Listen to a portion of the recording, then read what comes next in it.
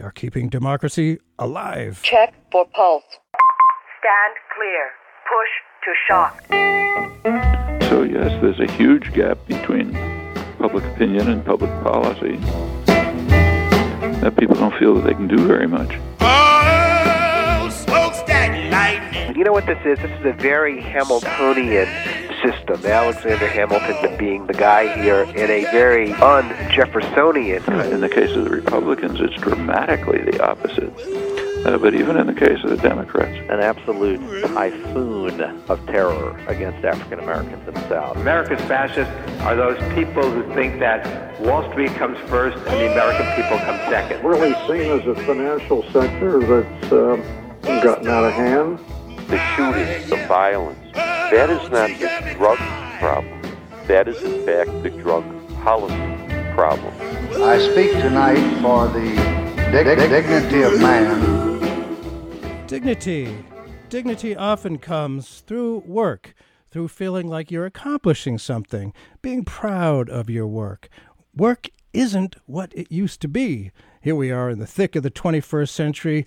Yeah, a lot of the jobs are largely the same as what they've been for the past 50 years or so, but the long-term economic security American workers used to be able to count on is just no longer as it was for most of the 20th century.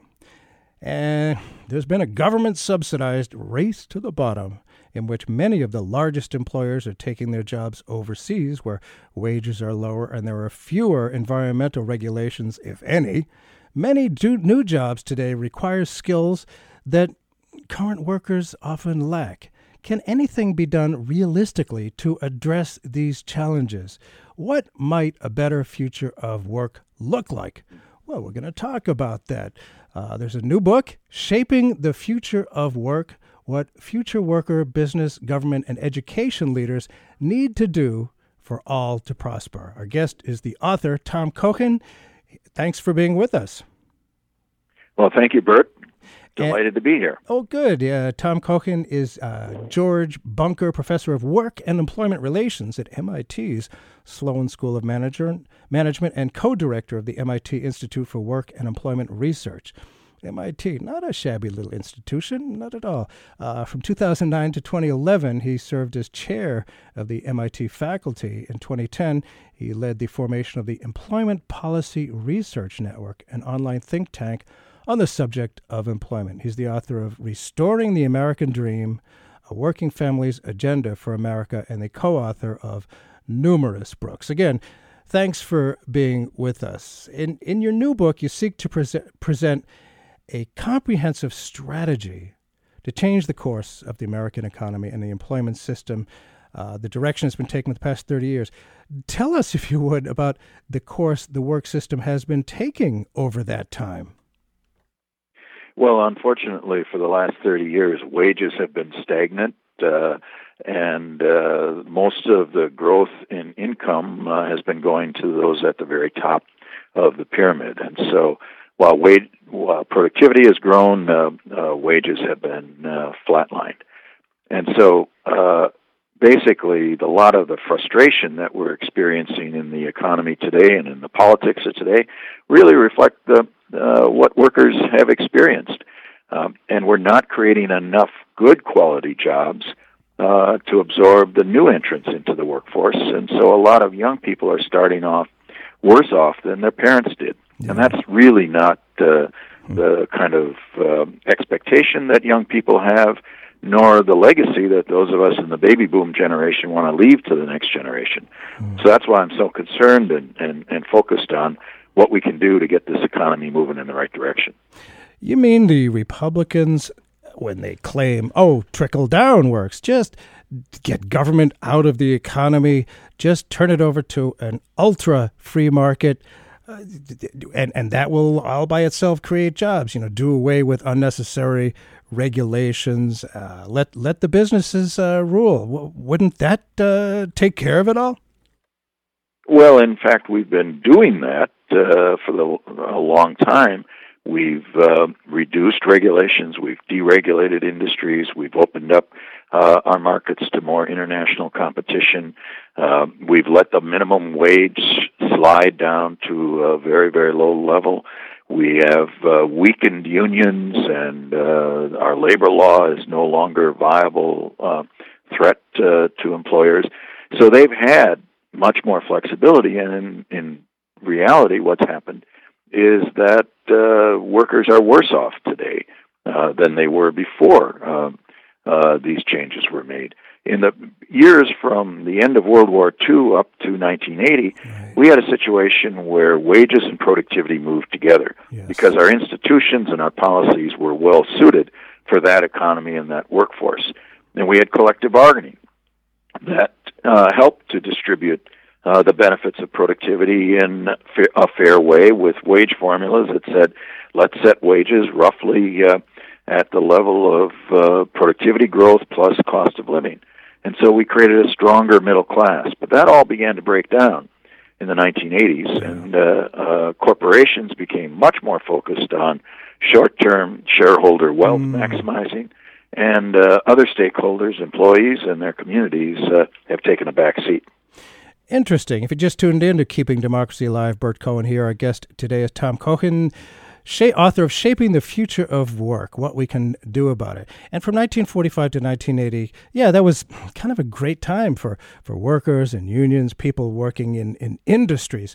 There was kind of an understood social contract after World War II. What was that, and how different is it from what we see today?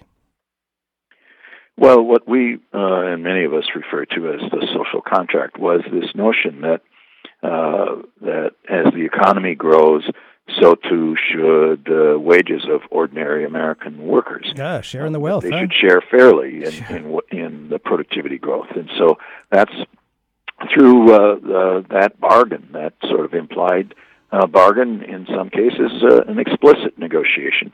Workers were able to get their share, and productivity, profits, and wages all moved up in tandem. That broke down in around 1980, when you got a very big shift in politics. You got the Reagan Revolution. Mm-hmm. You got a deep recession that introduced more international manufacturing goods from Japan and other places into the American economy. And you got a much more aggressive role for financial markets, putting pressure on companies to maximize short-term profits. And that constellation of forces led to the breakdown of that social contract. And we really haven't replaced it with anything since then. So our challenge today, and I think it's a challenge that we can meet if we get on with the task, is to create a new social contract, not to go back to the way things were, because the workforce, the economy, a lot of things have changed. But we can create the conditions that will allow wages to get moving again in the right direction. We can create a better distribution of the benefits between firms and workers, and between the very high income and middle income employees. And we can start to create good quality jobs if we really invest in our future. Wow, that's a lot on the table there. How how realistic is that, I wonder? And is this something that left to its own, the free market would do on its own? And are there people who make policy, who are trying to be in positions of making policy? Are there people who are addressing that? I mean, it's extremely important. Our economy is just so important. Is it being talked about, those factors that you just spoke of? Well, the good news is that politicians are waking up to the reality that the American public is so frustrated that they better start to respond and do something. And so people are talking about it. Not all of the politicians are talking about it with a constructive view of what needs to be done. But the good news is the public is not going to sit still much longer for the status quo. And we aren't going to get there. We didn't get there just through free market choices. We made some bad policy decisions that got us in this pickle. So we can make some good choices moving forward. The three things that I think we need to do, number one is we've got to reward those companies that are creating good jobs and paying decent wages. by encouraging them to be more active, more supported when they apply for government contracts, and weighing their high productivity more heavily so that we can get good jobs moving. We've got to invest more in research and development so that those companies can compete on the basis of cutting-edge technology and new products and new innovations. And then, number two, we need to rebuild worker bargaining power. I mentioned earlier that unions have declined. Yes. Well, we aren't going to go back to just the labor management, union management setting that we had in the past, but we're seeing all around the country explosions of new ways that workers are starting to organize. In traditional unions, unions adapting to these changes and working in partnership where they can with companies, but also new groups with information technology and using apps and providing free freelancers health benefits and training opportunities and access to information on where the good jobs are and what they need to do to get there. So we need to create new forms of worker voice and engagement and give them an opportunity to influence their terms and conditions of employment. And then the third thing that we need to do is we need to get these different interest groups to start working together rather than separately. So business is not going to solve this problem on its own. Neither is labor. But if business and labor and educators and government leaders start to sit down and say, what do we need to do? Where do we need to invest? How do we rebuild our infrastructure? And how can we make sure that those investments result in high-quality jobs? How can we really make sure that we're training the workforce of the future in the skills that are needed by business, and that business is then ready to pay those workers a good career-oriented wage. So if we can get the parties together, I think we can solve these problems. Some politicians are talking about it in a positive way, and some are just railing against the situation and stoking the fears that everyone has and the frustrations that are so apparent. I think we got to get beyond that. We've got to have a positive vision for the future, and then we got to hold accountable the people we put in office to make it happen. Wow, yeah, stoking the fear. You know, fear is always, it's so great for politics to just manipulate fear. It's very effective, it usually works, and doesn't necessarily produce the best results. And for a long time, I thought that, when people who are working in a factory or whatever have a say in what gets produced and how it gets produced, you get a better product. You don't have to have people on, workers on one side, management on the other. And I remember back in the 80s, I was very excited before it happened. The Saturn car production idea. There was a situation where it looked really hopeful. Worker participation in management. What happened with it? There aren't any Saturns anymore. Well, it's a very sad story. We worked very closely with Saturn Corporation in our research, and then in helping them to put in place some of these worker participation processes. And it was a very innovative concept when it was put in place. Unionized, the Auto Workers Union was very supportive and very much a champion for creating a new kind of organization with working in teams, working together, really engaged in making sure they produced high-quality vehicles and provided great customer service.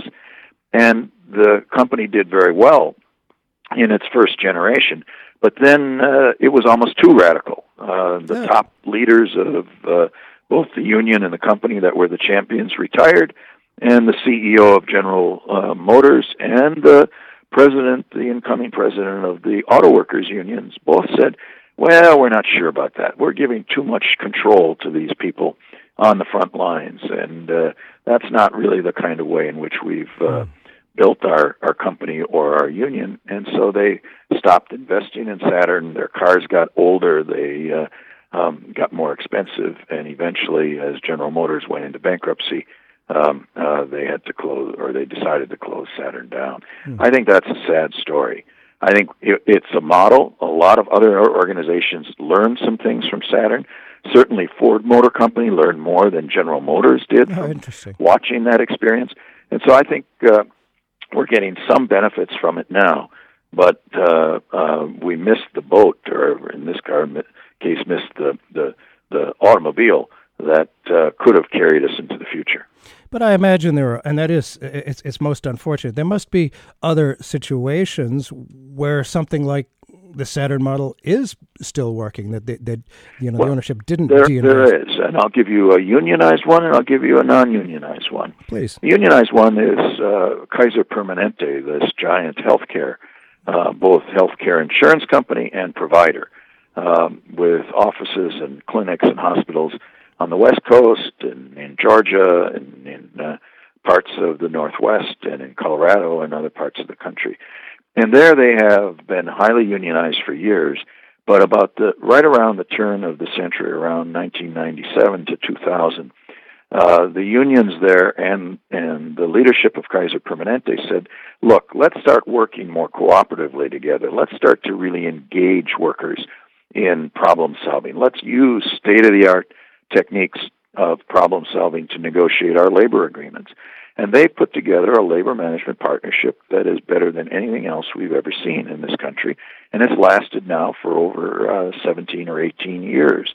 And they have frontline workers working with doctors and nurses and technicians, sponsored by the union and by the company together, that work on improving healthcare and solving problems and improving safety for the workforce, making Kaiser a better place to get healthcare and a better place to get work, to work. And so that's a model for how labor and management can really be on the cutting edge of innovation and be a very high-quality healthcare provider using advanced technologies and all the tools of the trade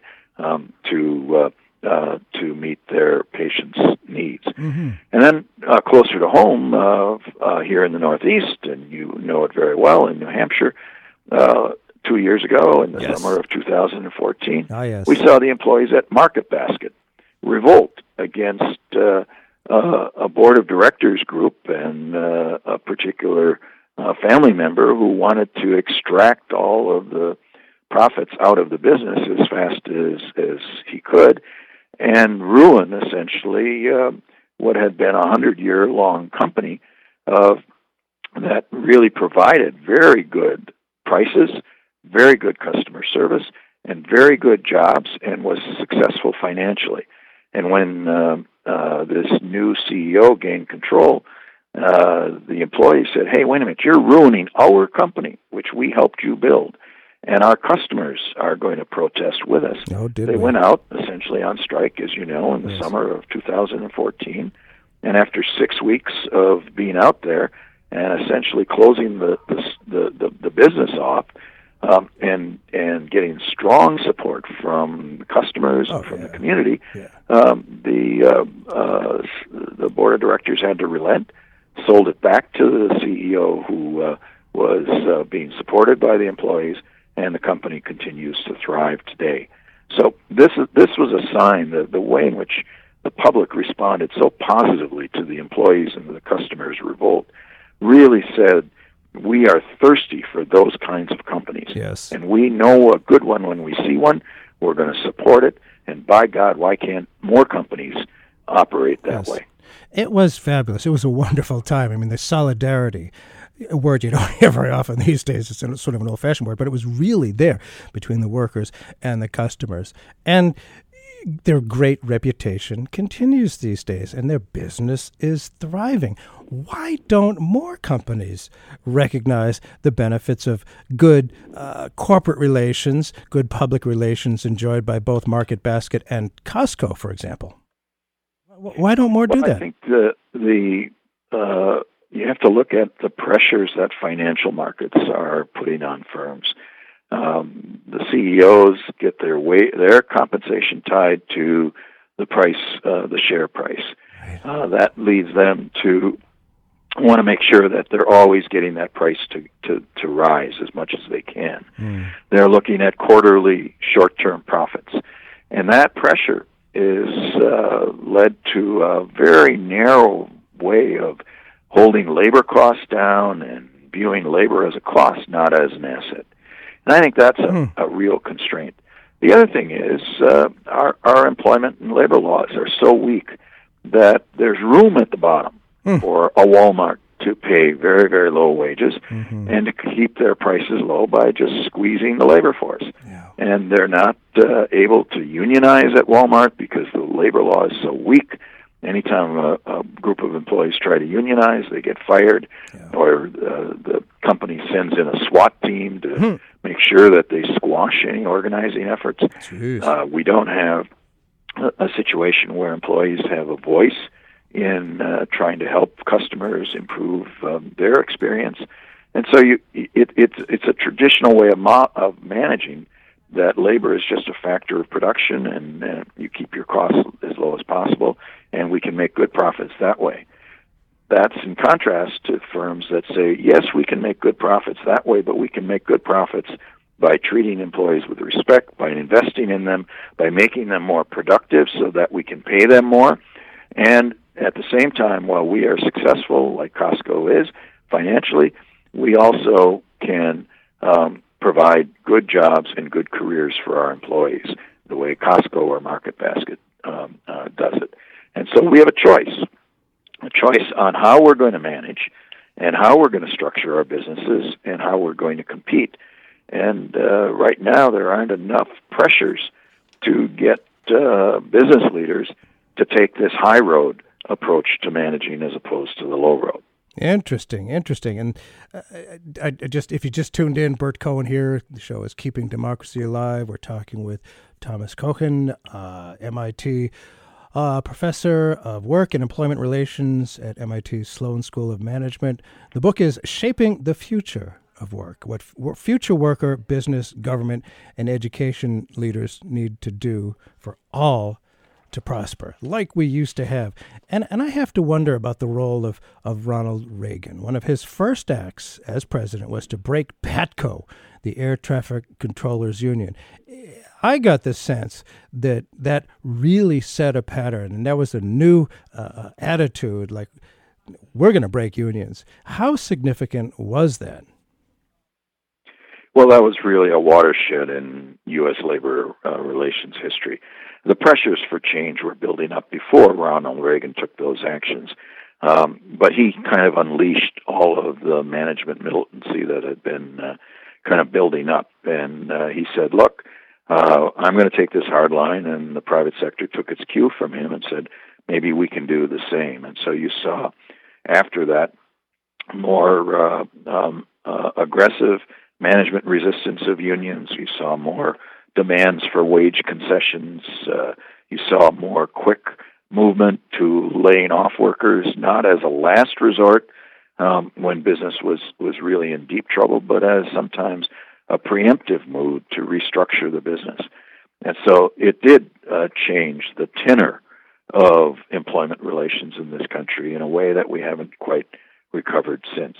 And so that was a very important historical event and action on his part. But there were other things that went with it. Yeah, we did have this deep recession. We had the growth of international competition.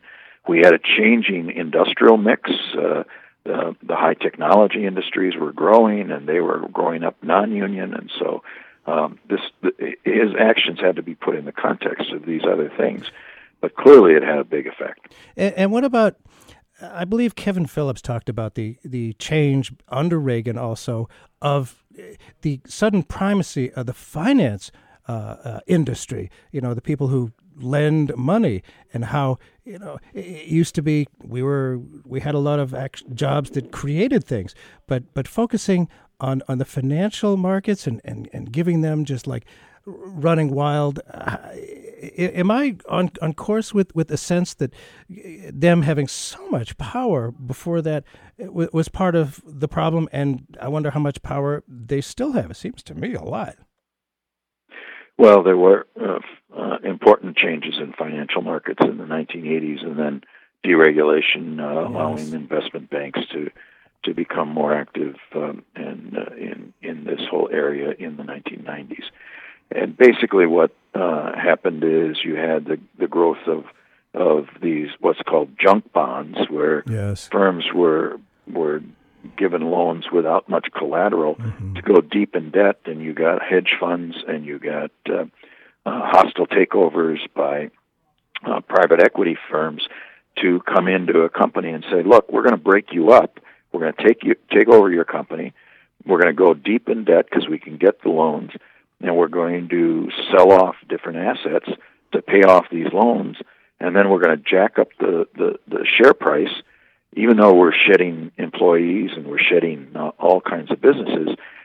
We can jack up the share price of the residual company, and then we can sell it back to somebody else on the market and make an enormous amount of money. And so that era is still with us. We still have the financial markets putting tremendous pressure on corporations, as we discussed a few minutes ago, to make sure that they are getting short-term profits and that they are focused on shareholder value, as opposed to in the past where companies were much more constrained by stronger unions or by norms in society that said you have a responsibility not only to your shareholders. Sure, of course you've got to make a profit. That's what you're in business to do. But you also have to do it in a way that is fair to your employees, to your customers, and responsive to the communities that host you and that provide all the infrastructure and the educational resources that you rely on. That ethic of concern for multiple stakeholders is still not returned. I think there's a growing interest in that. I think the public is calling for that. If you do a poll today, you will find that a majority of workers, majority of the public, regardless of their employment status, say that they think companies should take account of multiple stakeholders, not just their shareholders, as top priorities. But we don't see the behavior change yet. No, we don't. And it does seem that most people believe that corporate decision makers are constrained and required by law to focus exclusively on maximizing shareholder value. That isn't true, though, is it? That's really a myth. Yes, most people believe that. Lawyers will try and sell you that line of argument, but the laws of incorporation in most states say that the responsibility of the boards of directors and the chief executives are to protect the interests of the business. It does not say that they have to protect just the shareholders' interests. And most states, including Delaware, where most of these big corporations are chartered, will give boards of directors tremendous discretion to define how they maximize or how they account for the interests of the business. And that can be long-term shareholder value. That can be investing in employees so that they can build high productivity companies that produce good value to the different stakeholders. And as long as they are good fiduciary agents and responsible for protecting the long-term interests of the firm, they can manage in a lot of different ways. And so I think there's room under our legal doctrines to move in this direction. Boy, I would certainly hope so. It's amazing what people accept as true and isn't necessarily so. Now, Professor Koken, you participated in 2 top-level AFL-CIO Future of Work study groups and in a Clinton administration Commission on the Future of Worker-Management Relations. Talk about those. What dismayed you about both? What concerned you? Well, we had this window of opportunity in the 1980s and then again a little bit in the 90s to really make some progress on these issues. The Saturns of the corporations, the innovations that were being demonstrated that they worked well, were all happening. And so I was hopeful that we would see the labor movement become the champions for these innovations. And some people in the labor movement did, but basically the labor movement stayed too focused on traditional collective bargaining and labor relations and didn't really see the way in which the workforce wanted to operate and have a voice more directly in improving conditions and improving operations on their job.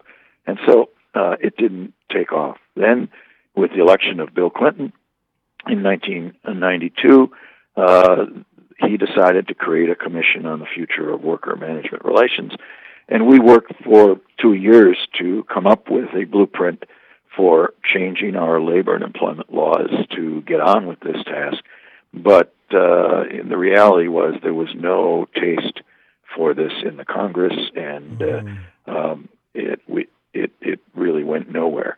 My hope and my hope and really my expectation is we will have a short window of opportunity again after this election, right after the new president and Congress take office.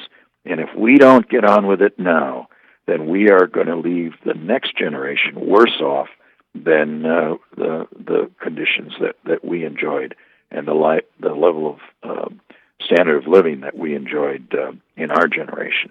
And so we better take advantage of this window if it does open up, as I hope it will and as I think it might. I can think of no better nominee for Secretary of Labor than my guest today, Thomas Cochin, talking about the future of work. Maybe President Sanders would appoint you to that. But back to Bill Clinton and that era. What about the effects of trade deals like NAFTA and CAFTA on the American employment scene? Have we learned from that, do you think? Well, I think we're learning. It seems like we're slow learners. Yeah. But we're learning. NAFTA, in and of itself, didn't do as much harm as many people suggest it did, but it certainly didn't do us any good either.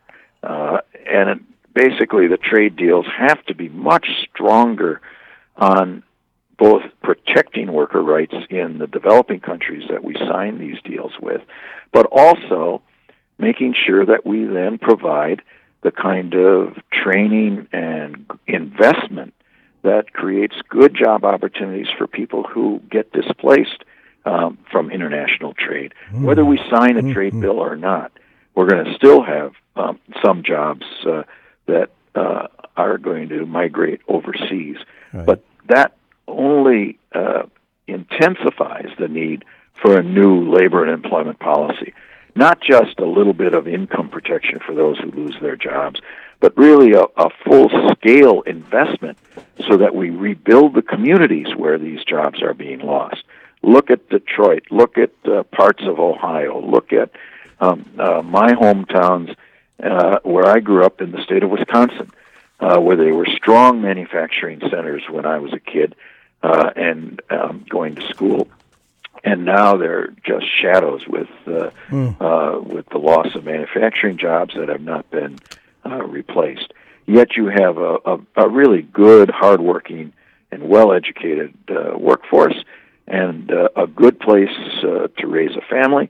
And so we should be investing in those communities with infrastructure investments they badly need, with investments in the next generation of manufacturing industries that are coming along, with the kind of investments in education and training that makes sure that we're preparing the workforce of the future appropriately. If we do those things, then we'll overcome jobs that are lost. But it can't just be little Band-Aids. It's going to be a comprehensive strategy. So right now, we're debating this Trans-Pacific trade agreement. I don't think there are enough policy options built into that agreement to protect workers outside the United States or to compensate workers inside the United States. It's largely a trade deal that's going to help copyright laws and avoid patent infringement and open up access to markets for high-tech firms in other countries and protect them if they feel they're treated unfairly. But it's really not a trade pact that takes account of a comprehensive strategy for the American workforce. And given that we are such a global economy now, it's one big economy, I don't understand why Obama is so strong on the Trans-Pacific Partnership, and Hillary Clinton has been as well. At least President Obama, you would think, he has the good of the country at heart generally, I think, and recognizes that, we have to have a strong economy. And I would think he cares about, his legacy of leaving a good, secure economy. I don't get it. Have you figured out why he's behind this thing? Well, I think there's a very, very strong business lobby and a broad-based business lobby. That's kind of what I thought, has been pushing for this trade deal. And frankly, if we had the kind of modern employment policy that you have in other countries like Northern Europe and Denmark, or in Sweden, or in Germany, which has an enormous export industry and enormous imports, but they have a training and an income floor, and they have an active labor market policy to help people get retrained and keep their skills current and find jobs and have good employment standards and wages, and the works councils for employees to consult with their managers on how to build good companies that take account of worker needs as well as shareholder needs. Then I think we could have more of these kinds of trade deals, and you could build some stronger standards in for both employees in other countries and some adjustment here in the U.S. Under those conditions, we could get stronger trade deals, and they would serve both our interests and the interests of the global economy. But we haven't done that, and I think it's largely because business has been so dominant in driving the terms of these deals. And while the labor had a few people with some role in this process, they tried valiantly. I know how hard the AFL-CIO worked to try to get stronger protections and better provisions in the bill, and they were not very successful. Boy, I sensing a theme here that, short-term profits, uber alles, just control everything.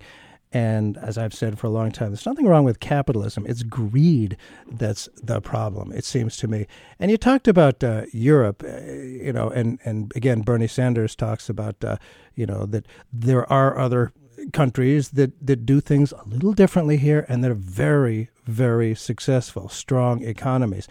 And I'm not sure I'm right here, but I believe at least some European countries, they have a shorter work week, giving workers more leisure time, which of course makes for a happier, more contented, probably more productive workers. And having a shorter work week also enables more people to be employed. What about, say, a 30 or 35-hour work week? Might that be part of a solution for the future of work? Well, I think there are two things about work hours that are very important to our future. And you're right, yes, Europe, most European countries, France has a 35-hour work week and is still a very highly productive economy. Yeah. In some cases, more productive than we are. In some cases, maybe we're a bit more productive in some industries. But they're certainly a very successful, high productivity economy, and so are Northern European countries. But so yes, we should look for ways to gradually lower the threshold for overtime from 40 to maybe 38, 37 hours, maybe lower it a little bit more overtime if conditions warrant it. But what workers want today, more than anything else, is they want control over their hours. Just think of all of the complex family situations that we have in our economy today. We have both parents working. We have many single parents who are working. We have a 24/7 service economy, so that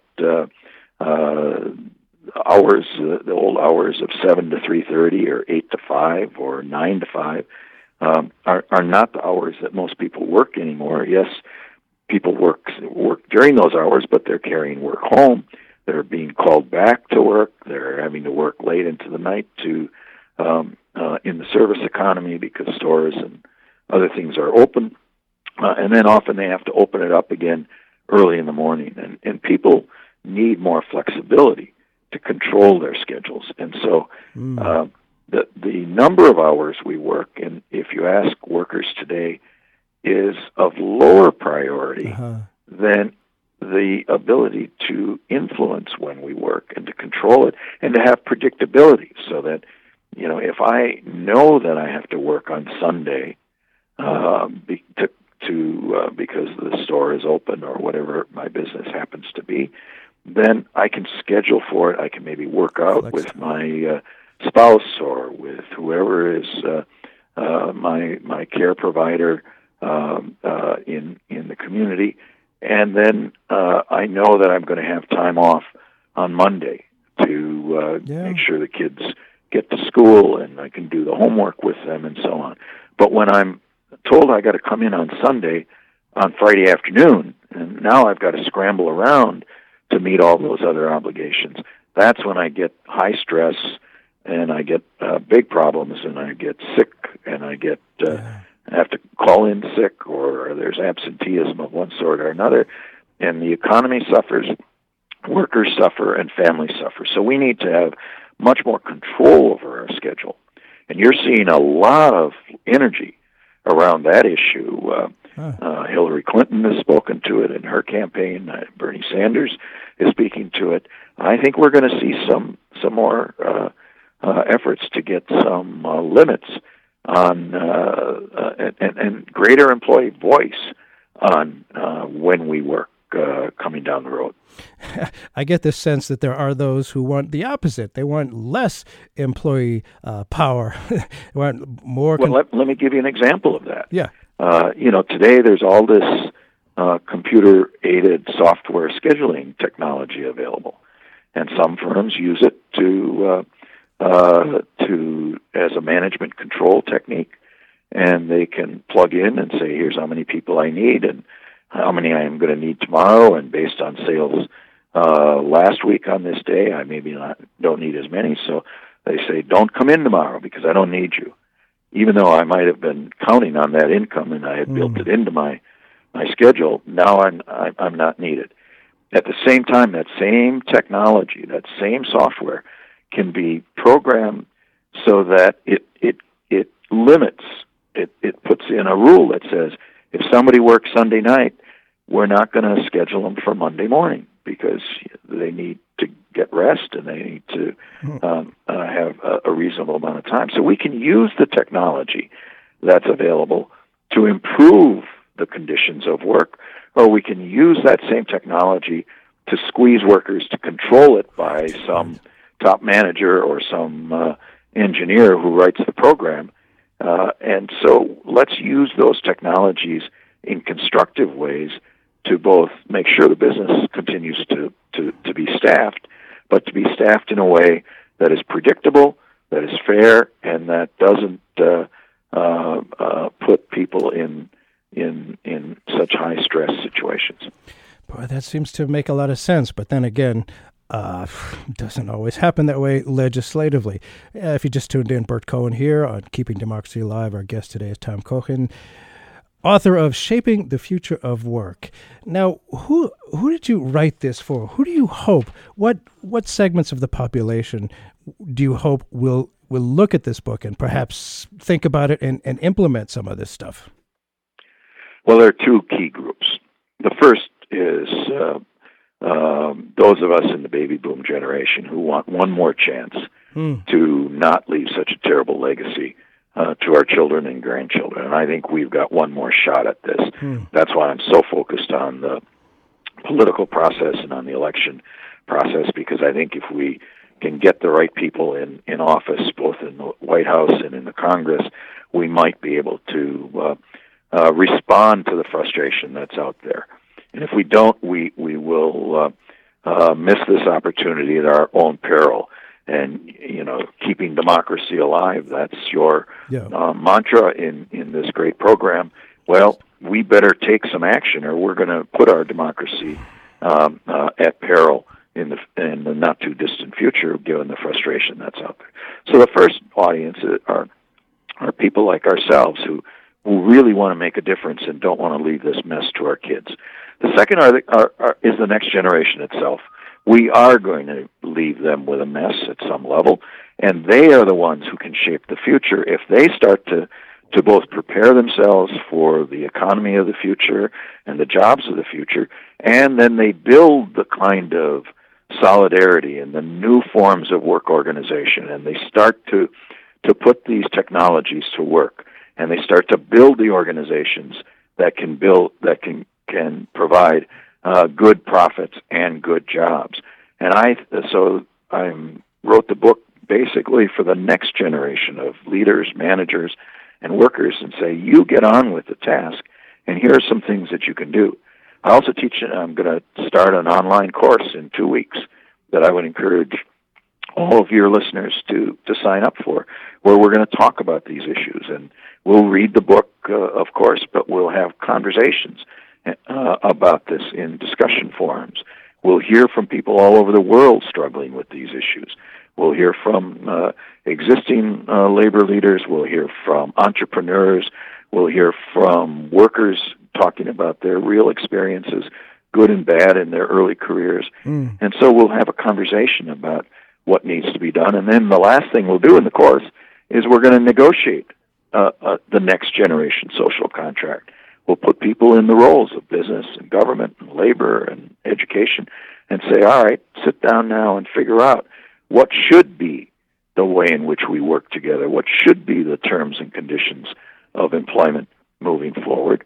And maybe we can use that as a model for how we can make progress if we can get the real players to sit down at that kind of bargaining forum. I can't help but think that it's a bit more challenging for the next generation. There used to be the unions that was the mechanism for doing such things. Is there any kind of new mechanism so that this new generation of workers can organize, create, and maintain the social contract? I mean, do they have to just invent it from, whole cloth here? I don't think they have to invent it from whole cloth, but they shouldn't be constrained to the institutions of the past.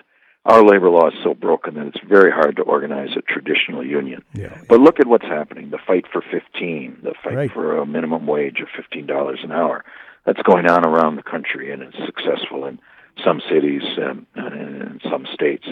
That has really opened up people's eyes to the power of collective action, not formal collective bargaining under our labor law, but new forms of collective action that put pressure on city councils and state legislatures and governors to move in the right direction. The same thing with living wage campaigns and other efforts that are going on.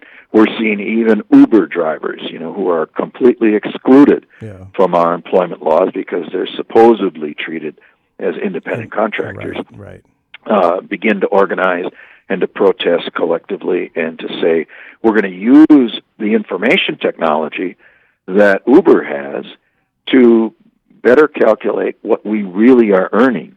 And are we earning a living wage? Are we covering the costs of our insurance for our vehicles and putting aside the money for taxes and so on? And so by organizing in new ways and using the same information technology, I think we will create some new organizations, whether we call them unions or whatever they're called, that really can get a voice at work. And so I'm excited about the amount of innovation we're seeing. We got a long way to go. We've got to provide the opportunities for young people to organize in new ways, to work together, to share information, and to understand that there are possibilities for how we organize work that can provide good jobs. Seems to me so often one of the main stumbling blocks is people's own belief in their own powerlessness. So many people just accept a sense of powerlessness. And it is not true at all, which you certainly know, Professor Kochen. In what ways do today's economic challenges remind you of the 1980s? And what makes you think we might be on the verge of a new opportunity to improve work and employment? Well, I just look around and I see how many young people are building new organizations, are interested in startups, but startups with a social purpose. If you ask people today, young people, what's the most important thing that they want out of their jobs and careers, the answer is that they want to make a difference. They want to work on projects that have some real contributions to solving problems.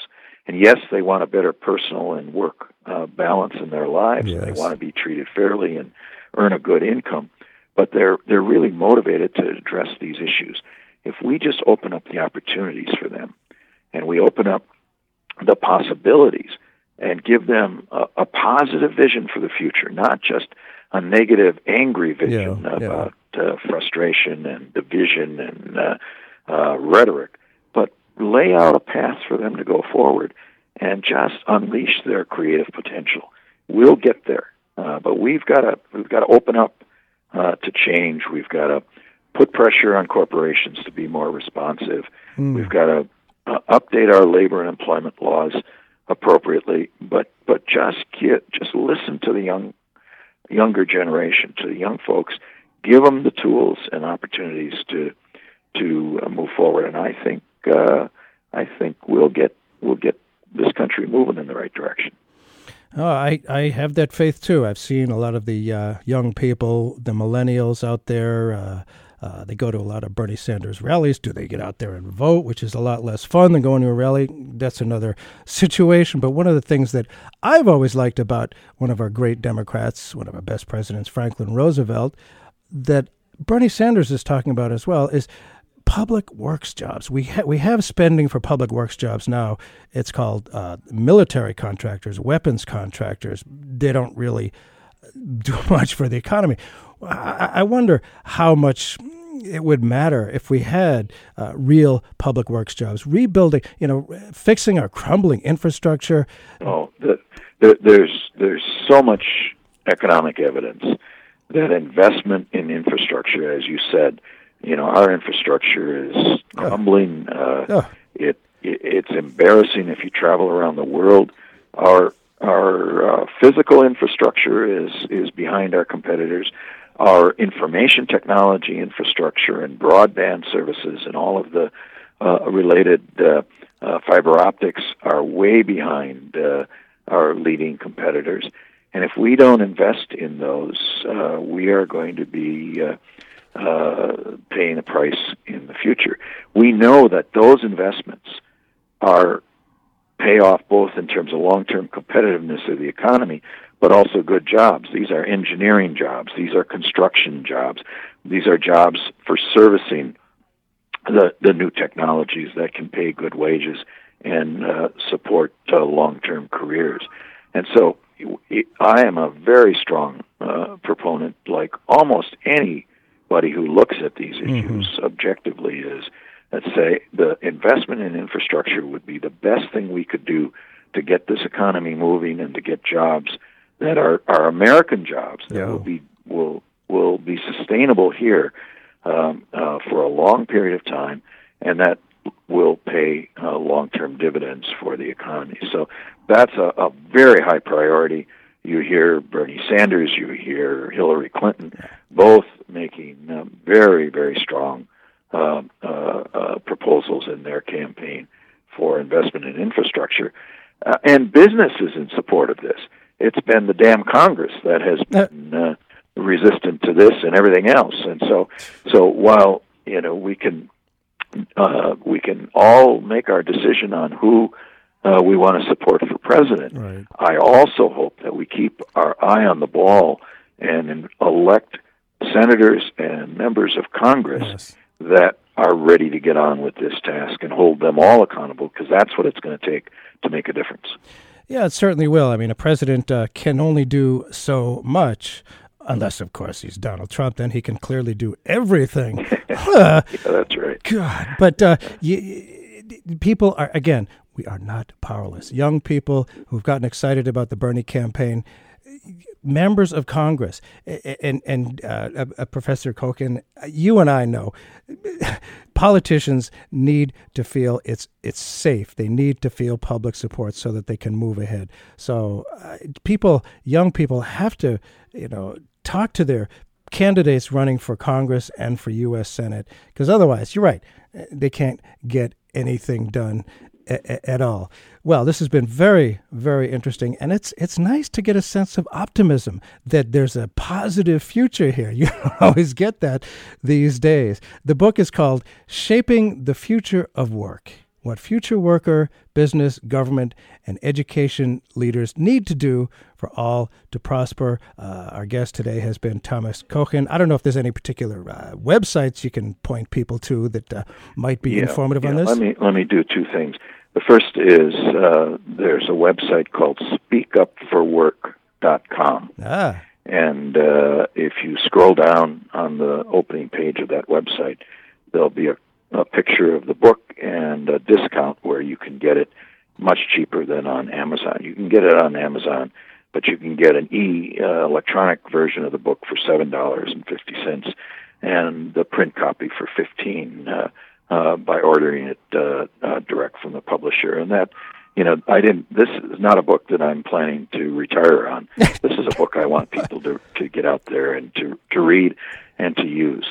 And the second thing I would urge is to just go on just plug in MITx on your internet browser, and then you will scroll down and you'll see this course called Shaping the Future of Work. And we're going to be talking about these issues for the next 7 weeks, and I'd encourage people to enroll in the course. It's free. There's no charge. You can sample it. You don't have to take the whole thing. You can do whatever you want, but it's a way for us to engage people in the workforce about these issues. We'll read the book. The copies of the chapters are on the online course. You don't even have to buy the book if you don't want to. I don't care about that. I do care about getting these ideas discussed by as many people in the country as we can. Let's hope so. Thank you so much, Professor Thomas Kochen. The name of the book, Shaping the Future of Work. Thanks for being with us today and for the work you're doing. Thanks so much. Thank you, Bert. Keep up the good work. You too. It is about work. Get working. Work.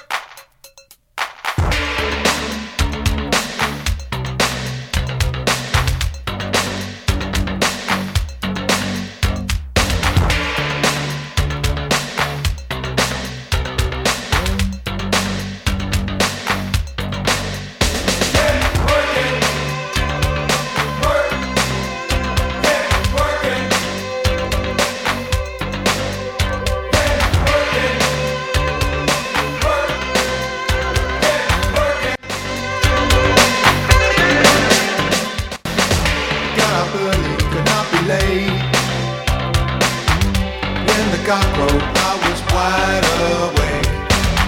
My mama stopped by just to say, all my children